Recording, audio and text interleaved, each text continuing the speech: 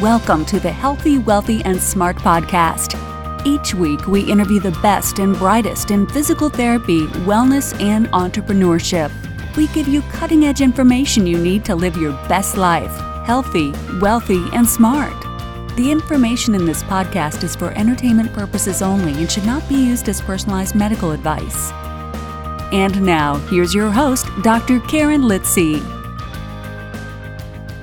Hey everybody, welcome back to the podcast. I am your host, Karen Litzy, and this month, the Healthy, Wealthy, and Smart podcast is going to be focusing on long COVID. We are talking with people living with long COVID. We're going to talk about rehabilitation as it pertains to those living with long COVID, and also some recent research around long COVID. So I'm very humbled and grateful for the guests this month because they are being very vulnerable and open about their time living with long COVID. So I just want to put that out there, a very big dose of gratitude to all of my guests this month. And who better to kick off this month than Darren Andrew Brown. He is a cisgendered, pronouns he, him, gay white man of English and Irish heritage living in London, UK. He is a clinical and academic physiotherapist specializing in HIV, disability, and rehabilitation. Darren leads the HIV Rehabilitation Service at Chelsea and Westminster Hospital NHS Foundation Trust, Europe's largest HIV center. He is the Vice Chair of Rehabilitation and HIV Association, HIV/AIDS Coordinator of World Physiotherapy Group, IPT-HOPE, and Steering Committee member of Canada International HIV Rehabilitation Research Collaborative. Darren was awarded an NIHR-funded Masters of Clinical Research in 2019 and continues to conduct both quantitative and qualitative research about disability and rehabilitation among people living with HIV in the UK and internationally. Darren continues to contribute to national and international programs focusing on disability inclusion across all responses to HIV. Darren contracted COVID-19 in March 2020 and continues to live with long COVID.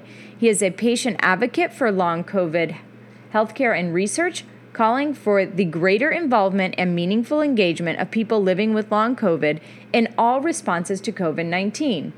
Darren founded and is the executive director of Long COVID Physio in November 2020, an international peer support education and advocacy group of physiotherapists living with long COVID. Darren is an invited speaker contributing to World Health Organization guideline development groups on COVID-19. Now, today in this podcast, we are talking about the World Physiotherapy Response to COVID-19 Briefing Paper 9. The link to it is at the podcast website, and it's safe rehabilitation approaches for people living with long COVID, physical activity, and exercise.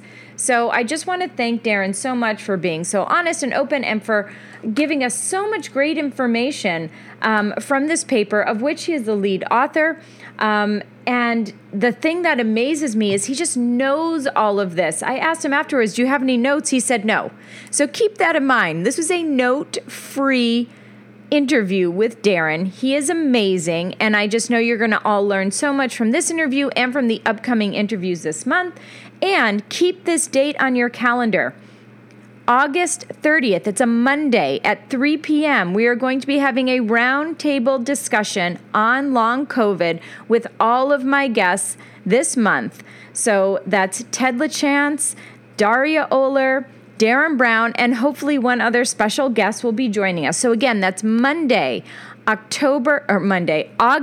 30th at 3 p.m. Eastern Standard Time. So mark that on your calendar. We will keep you updated once the link is up for you to sign up for that. I highly suggest you do because I think this will be a really, really timely and educational roundtable talk. So huge thanks to Darren and enjoy today's episode. Hey, Darren, welcome to the podcast. I'm thrilled to have you on today. Thanks so much. Hello, thank you for having me. My pleasure. So this month, we are talking all about long COVID. So people living with long COVID symptoms and also what long COVID is, at least what we know now, what we know at this present time. But before we get into all of that, and before we talk about the World Physiotherapy Briefing Paper 9, which we'll have a link to in the podcast notes. I would love for you to let the listeners know a little bit more about you and why you are part of that paper and part of this world. Yeah, so thank you very much for having me today. So my name is Darren Brown. I'm a cisgendered gay white man of mixed English and Irish heritage. I live in London in the UK, hence my accent for anyone that's not where I am. I am both a clinical and an academic physiotherapist, and my background is in the area of HIV, disability and rehabilitation. So specialised in that for a decade. So I'm kind of used to the chronic implications of viral diseases. And I also happen to be a person living with long COVID. So I contracted coronavirus acutely in March 2020. So as I sit here today, I'm of my 15th month after acute coronavirus. And I am currently sitting here today in a really stable, good place with my long COVID. I am predominantly symptom-free. However, it's been a 15-month journey, and it's been a very episodic and up and down journey, which I'd be very happy to summarize for you if you thought that was useful. So as I said, I contracted coronavirus last year. I went back to work pretty quickly, actually, and I ended up working full time for 6 months, which included being redeployed to various sectors, including intensive care in response to the pandemic. Had some ongoing symptoms, but in September last year, I crashed. And I ended up being off work for 2 months, and the crash lasted for about 6 months. Where at my most disabled, I was bedbound and flatbound and walking with a walking stick. And my symptoms were multidimensional, episodic and unpredictable in their nature, with profound exhaustion, fatigue, brain fog. I've had some respiratory symptoms. I've had cardiovascular symptoms. I've had urological symptoms and neurological symptoms. And I'm under all of those physicians for investigations still. I then had my vaccination, my first dose in January. I got better. I returned back to work. And then I was getting so much better, I started to do a bit more. And unfortunately, I had a second crash. But then I had my second vaccination. Felt a bit better, and I've been continuing that journey since. So it's been a very episodic journey. But I'm also a co-founder of a group called Long COVID Physio. So Long COVID Physio was born out of the need for peer support amongst physiotherapists living with long COVID, both in the UK and the United States. But now it's evolved. It's now a global peer support group that also provides education in the context of long COVID disability and rehabilitation, and also acts as on an advocacy level, which kind of brings us round to where the briefing paper came in, really, because it was born out of a need for education and advocacy led by people living with long COVID. And I think we spoke about this before we started recording, but your background working with HIV that has multi-system, whole systemic bodily implications, you said, well, with the symptoms of long COVID, it wasn't like out of the blue. It wasn't a huge surprise for you, but is it safe to say it was a huge surprise to a lot of other people in healthcare and out? So in the context of HIV, we know that HIV can be controlled with medicines, antiretroviral therapy. And when a person is undetectable, meaning you can't detect the virus in the blood because the medicines are working that well, people are untransmittable, meaning you can't pass it on. And when people are undetectable and they've been taking their medicines, people can live a normal life expectancy. But what we know with that is that people are growing older with HIV and they're developing other complications, and people living with well-controlled HIV still experience issues, including episodic disability. So when this pandemic came out, there was quite a few of us that work in the world of HIV disability and rehab that were kind of anticipating, well, if people recover, there may be a risk that people will develop long-term consequences. So it wasn't surprising. I think what was surprising was that I was one of them and actually how severe the disability was. There are other groups of people that also were anticipating a post-viral manifestation, particularly groups of people living with ME or myalgic encephalomyelitis, also known as chronic fatigue syndrome, and other people that have been living with post-viral complications probably were anticipating there was going to be some form of complications after acute coronavirus. But I think mostly the world has been caught off guard by this, and maybe hasn't been prepared for the critical mass of people globally that are going to be living with ongoing consequences after acute coronavirus, which is now commonly referred to as long COVID. Yes. And so now I think that leads us right into the briefing paper. So, like I said, there'll be a link to this in the podcast notes. But when you look at this briefing paper, there are a lot of contributors to this. So before we get into the meat of the paper, can you explain how you got all of these people together in order to write this paper?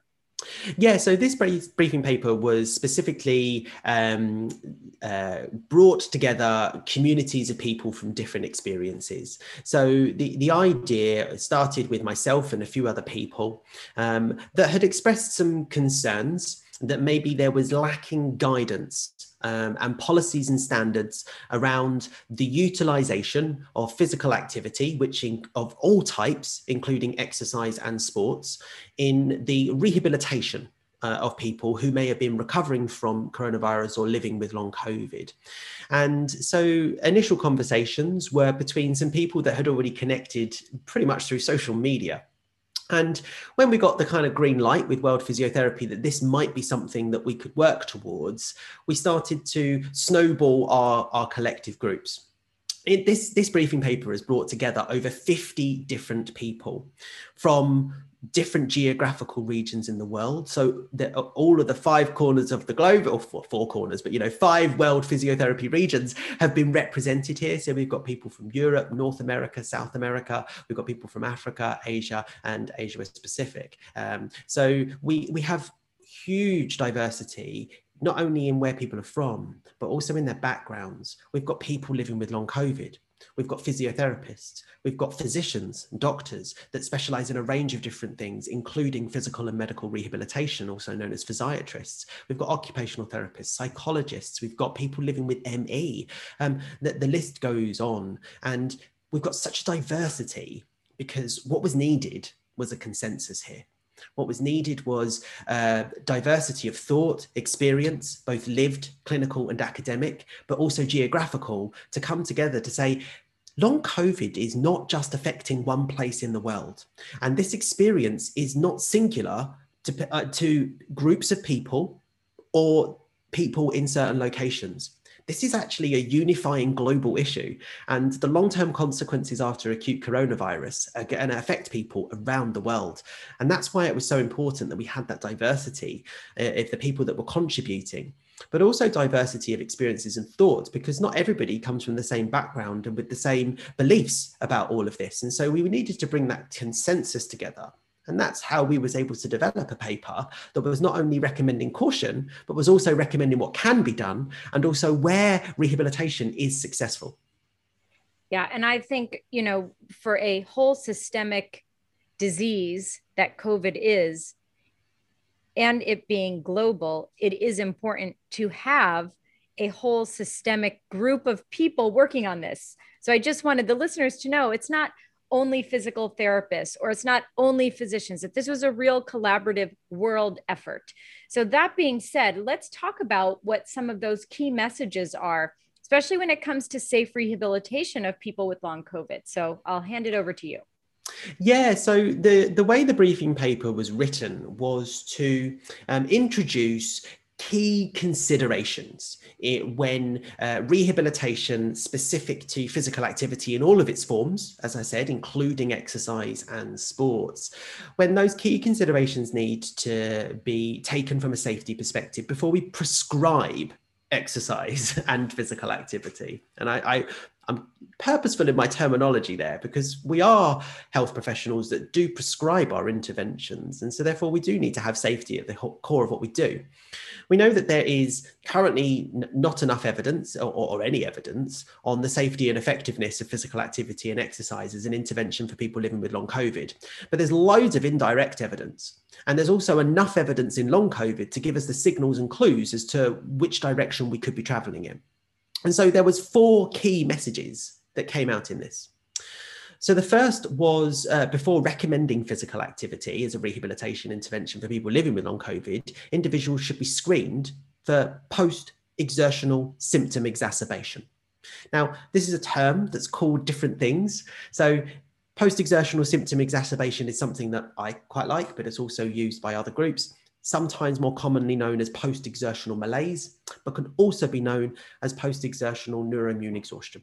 Basically, in a nutshell, when you exert yourself, whether that be physical, cognitive, or social exertion, your symptoms get worse. So obviously, before you get people to exercise, it would be quite useful to know whether they've got that, because you can't exercise your way out of a symptom which is made worse by exertion. And from a physical therapy, because we're both physios, so from that physiotherapy perspective, how do we screen for that? Is it a simple questionnaire? Mm-hmm. So this is where the briefing paper is really quite useful, because obviously that's the first key message. And the way the briefing paper is designed is that you have the key message and the rationale for that key message. So if anyone's now going, why have they brought that key message out? In the briefing paper, there is an evidence-based rationale for that. And then off the back of that, there's an action. So each key message has an action point where clinicians and also communities of people living with and affected by long COVID can utilize these action points. So as you rightly said, there are ways of screening for post-exertional symptom exacerbation. Now, one of the best ways of doing that is actually a narrative approach, which is having effective communication between clinician and the person accessing the clinician's care. So one of the nice things about this briefing paper is it's also included the whole context of person-centered rehabilitation and the therapeutic alliance or relationship, and how that's going to be an integral part of ensuring that safe rehabilitation is provided. Because if you can use a narrative approach to hear that people are experiencing this symptom, then it's a really good starting point. There are other tools though. So are you saying that we actually have to make the time in our evaluation to speak with the person in front of us to really get to know them and to ask more narrative questions, motivational interviewing, not just yes and no and typing into a computer? Now that's leading, right? So, but the average person probably listening to this is probably going, of course I listen to my patients, of course I communicate with my patients. But I think what it's about providing space for people to feel safe, to provide the information that they can engage in. So if person-centered care is going to be a key pillar of rehabilitation, we must make sure that our patients feel safe to openly engage in rehabilitation with meaningful connections that are established with the clinician's knowledge, but also the patient's belief and knowledge of their own lived experience. And I think this isn't new to many people, but I think it's a really vital skill that we can harness in terms of delivering safe rehabilitation. Yeah, and everyone deserves to be heard and acknowledged and seen and given the space to do that. So as physiotherapists, we should obviously be doing this with every patient. But when you're seeing patients who are living with long COVID, I think it behooves you to give them some extra space, because I'm sure they have experienced people not believing them. Like you said, just exercise your way out of it. You'll be fine. And because a lot of people with long COVID, unless you maybe are walking with an assistive device, they may come in and look okay. Yeah, that's the key point, isn't it? Long COVID could be classified for many people as an invisible disability. And certainly it's something that's experienced as not only multidimensional, but also episodic in its nature and also unpredictable. So someone may look okay one moment, but not another. And this is something that I've talked about from a lived experience of having the symptom of post-exertional symptom exacerbation, which is that it's wholly invisible. to the majority of people. Because when I'm out and about and I'm doing okay, people see that I'm doing okay. What they don't see is the repercussions of that a day or two later, where I'm laid up in bed, because no one's around me when I'm laid up in bed and no one can see that. So it is truly an invisible symptom. And that's where people need to feel safe to talk about that, because a lot of people may not understand it themselves and may be very confused by this, because my experience was I was totally confused as to what was going on with my body when this was going on. And I was very lucky that people were able to guide me through what the symptom was, to understand it better. Yeah. And you're in the biz. So I'm in the biz. Just think about those people who aren't, right?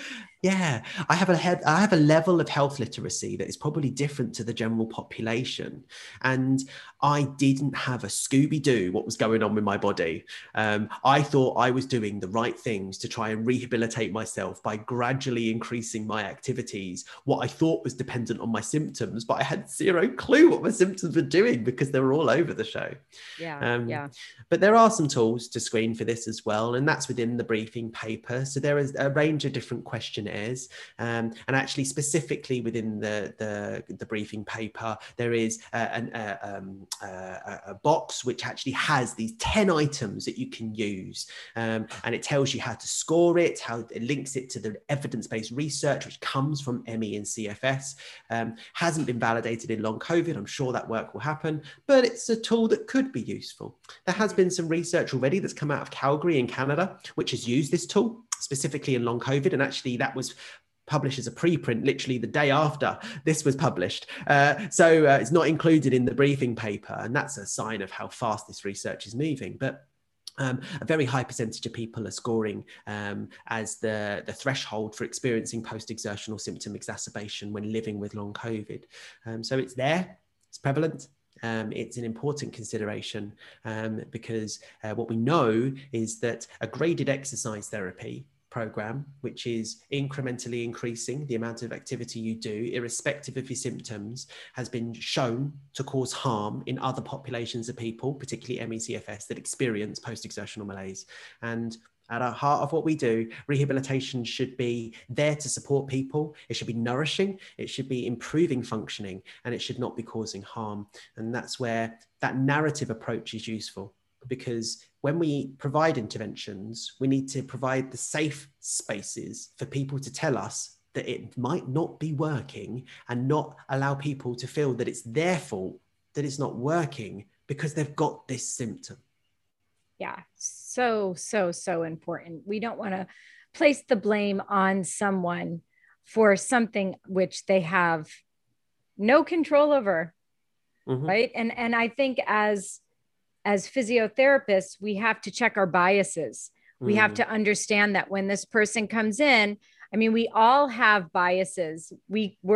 That's how we are, maybe not as a 4-year-old child, but certainly as you grow up, you acquire these biases, and you have to know as the practitioner to be able to recognize that bias and push it aside. Right. That's such an important point about implicit bias as well, and unconscious bias, because I think actually wholly as a profession, physiotherapy has an unconscious bias, which is that the mantra exercise is medicine is within our bones. And I think as a profession, it's quite hard to hear that exercise can't cure everything. Well, but I think you kind of said this earlier, is exercise is prescribed. So we need to prescribe it just like you would prescribe a medication by dose, right? So, and sometimes guess what? That dose is 0. Yeah. Right? Sometimes it's 0. You're prescribing it. So again, it's that exercise is medicine. Yes, it's a thing, but you have to know enough about the person in front of you to know how to prescribe it. Exactly. And that's where physiotherapists are so ideally placed to take on board these messages, this key message of screening for post-exertional symptom exacerbation, because we are good at prescribing physical activity and exercise interventions that are based within a rehabilitation model. And we are also good at knowing when not to prescribe. And I think that if we're given the tools to be able to identify this symptom, recognize that there might be an adapted approach that's needed, that works with individuals, and potentially takes a stop, rest and pace approach, because pacing is not easy to do. I'll say that from lived experience. There's so much that can be done beyond the scope of just prescribing physical activity and exercise interventions. And I think that physiotherapists are so ideally placed to be working along those lines and working with our multidisciplinary team colleagues. And this is where the big shout out to the OTs go, because pacing's their bread and butter. Yeah, for sure. Absolutely. Okay. So we've got one key message is screening. You said there were 4, right? Yeah. So what's number 2? We went on a topic there, didn't we? Yeah. But it's important. I think that's probably maybe the most important part, is to be able to screen and know the person in front of you. Yeah, absolutely. So the second is about cardiac impairment. So what we know is that before we prescribe physical activity interventions, including exercise or sport, we need to exclude cardiac impairment. Now, there is enough evidence to demonstrate that people that have had coronavirus and people that are living with the long-term consequences or long COVID can have cardiac impairment. And that can include things like pericarditis and myocarditis, even at mild levels. Now, we know that obviously there's a favouring for excluding exercise interventions for people that do have peri or myocarditis for the safety implications, so reducing morbidity and mortality. Now, obviously, this is a safety message. We don't have enough evidence yet to say what the true prevalence of cardiac impairment is amongst people living with long COVID, what the safety implications are. But this key message is we must make sure that we are conscious of this, because the evidence is indicating there's a risk and we need to be mindful of that risk. Right. So as a physiotherapist, if someone is coming to us with long COVID who has not seen a physician, has not seen a cardiologist, has not had a cardiac workup, it would behoove us to say, hey, listen, I think your next stop should be, let's get you to a cardiologist to evaluate your cardiac function. Depending on symptoms, certainly. Mm-hmm. So, if people are having disproportionate tachycardias on exertion, they are having strange cardiac symptoms, including changes to heart rate and blood pressure. They have chest pain, they have desaturations, the classic cardiac symptoms that you'd expect. You're not going to try and push them through an exercise program. You're going to encourage them to see a physician first. And I think that there is going to be many people living with long COVID that might not be going through specialist services for people designed for people living with long COVID. And there may be many that come through the doors of physical therapists and physiotherapists around the world first. And so this message is there because we need to make sure that we are aware that there is a risk. Perfect. Okay, what's number 3? So we know that the third one is around excluding exertional oxygen desaturation. So what we know is that COVID-19 can cause interstitial pneumonias. And so we have seen this in other diseases. So, it can be things like pneumocystis pneumonia or PCPs. You see it in things like interstitial lung disease or idiopathic lung fibrosis. With these, they can cause desaturations on exertion, basically. And as the most safest thing, you want to make sure that your patient is not hypoxic when you try to exert them. So it's a simple thing. But what we know is that this is often something that may have happened to people during acute COVID, but it doesn't mean that they can't have it ongoing. And we are seeing people that are having pulmonary impairments, and sometimes these pulmonary impairments can manifest slightly later on as well. So it's just to be mindful of this. So the World Health Organization does recommend, that pulse oximeters are used to measure that. And certainly in terms of long COVID services, so I'm based in England, so the long COVID services that are here do often utilize functional performance measures to determine if someone is exertionally desaturating, and they might use something like a sit to stand test or a 40-step test to see if somebody is exertionally desaturating or having disproportionate exertional tachycardias as well. But that needs to be finely balanced with point number 1 about post-exertional symptom exacerbation, because obviously you don't want to put somebody through a test to determine if they're exertionally desaturating if it's going to cause them to end up in bed for a week. Yeah, absolutely. Again, why point number one was so important. So let's go on to point number 4.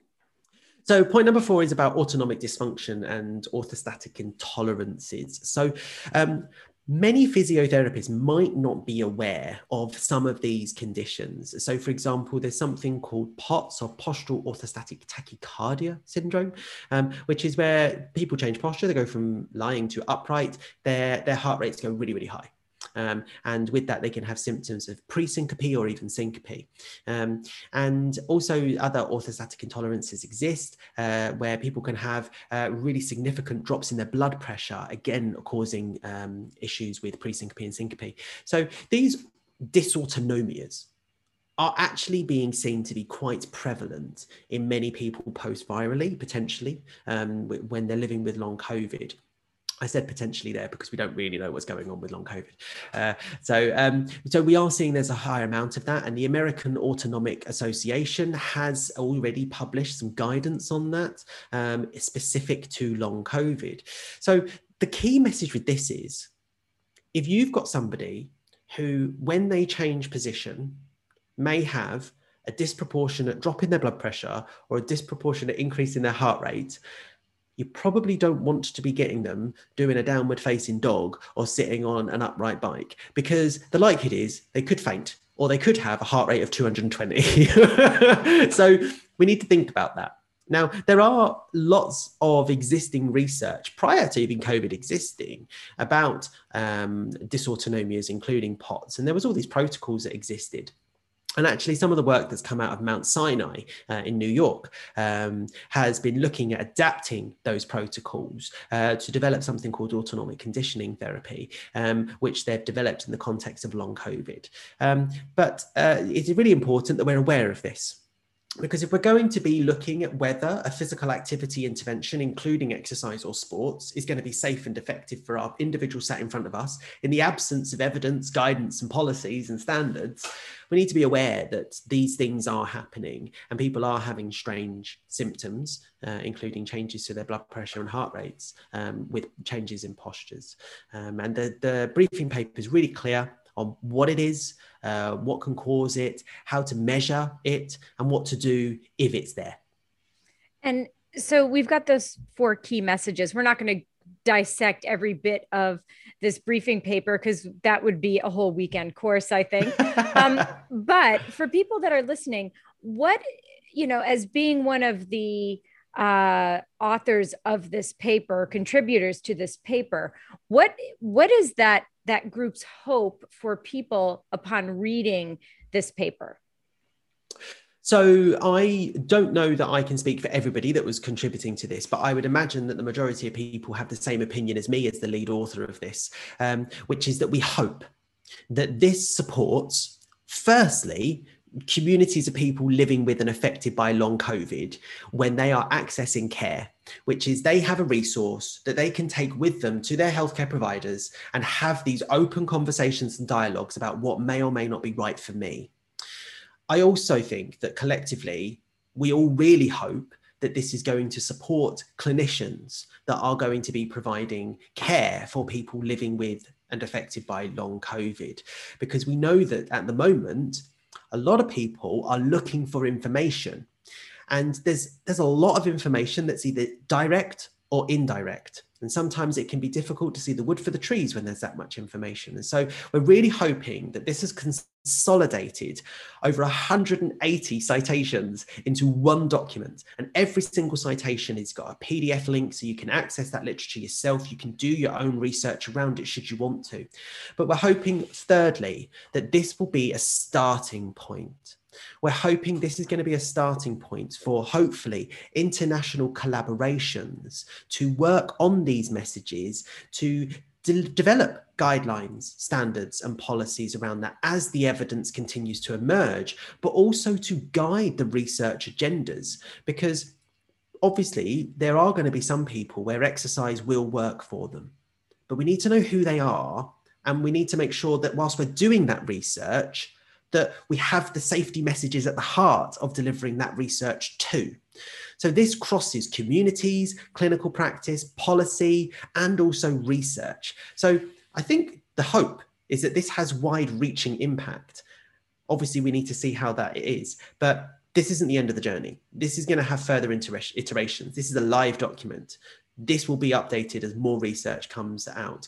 But we hope as well that people will work with us as things move forward and looking at international collaborations, because we know that it's interprofessional, but also multi-sectorial collaborations that meaningfully engage and increasingly include people living with and affected by the health condition, that leads to much more positive responses in all of the responses to that health condition.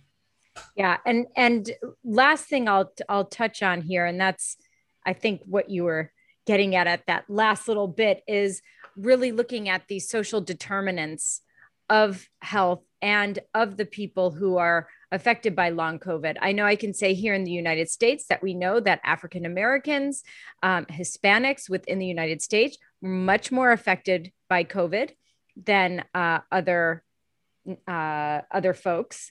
And so might this also be, with this international collaboration across a lot of different professions, a way to really look at our social determinants of health and what can we do as healthcare providers and researchers and so on down the line to make sense of this and to address this even in a small way. I know it's opening a whole can of worms, but no, you know what I'm saying. Yeah, I do. And I think it's a can of worms that I'm prepared to go into. So yes, we know that in different parts of the world, obviously the people that are affected more by acute coronavirus has been disproportionately people of different ethnic groups. So, for example, here in the UK, we are seeing it more amongst Black, Asian and minority ethnicity groups. And we're also seeing it amongst different populations of people in terms of employment, but also in terms of socioeconomic status. So we know that health workers and teachers are more likely, and people that drive buses, people from Black, Asian and minority ethnicity groups, and people that live in deprived areas in the UK. But what's really interesting is we're not seeing that same demographic appear in terms of who's presenting, in terms of the demographics of people that we are collecting data on, in terms of long COVID. So what we're seeing in the UK, so with the Office for National Statistics, which is probably the most representative and largest epidemiological studies on long COVID to date globally, it's actually disproportionately young white women that are of relatively different socioeconomic status. So I think the aims of maybe an unintended aim, but hopefully a positive unintended outcome, is that if more people are aware of some of these key indications of awareness, maybe some greater awareness of long COVID, the people that are probably more likely to get COVID are probably going to also be more likely to get long COVID. But we're not seeing that come out in the data or the people presenting to those services. So we need to think about health inequalities in terms of the candidacy of people to access these services. How permeable are they to access? How is the adjudication between the individual and the healthcare providers to be referred to that? What's the individual's candidacy to raise their voice to say, I deserve to access these services? And at the moment, we know that structural racism exists, health inequalities exist, and people that experience structural racism often experience healthcare incredibly different to other groups such as white people. And so it's probably likely that many of these people may also be living with long COVID and not presenting to health services and not being counted. And this is a particular issue globally, which is that we're still not effectively counting long COVID. And so we don't know the proportionality of people affected by it and the need globally. So if this briefing paper has any way in contributing to more clinicians, more people being aware of some of the signs and symptoms of long COVID, and particularly those key recommendations in terms of safety, if they can say, well, maybe you do have long COVID, it might be a way of identifying people that are more at risk, but also are more vulnerable to not accessing services. Yeah, perfectly said. I am in awe of your ability to succinctly and efficiently get big ideas across that allows people to understand better. So thank you very much for that. That was wonderful. Now, before we sign off here, where can people find you? If they have questions, they want to know what's up.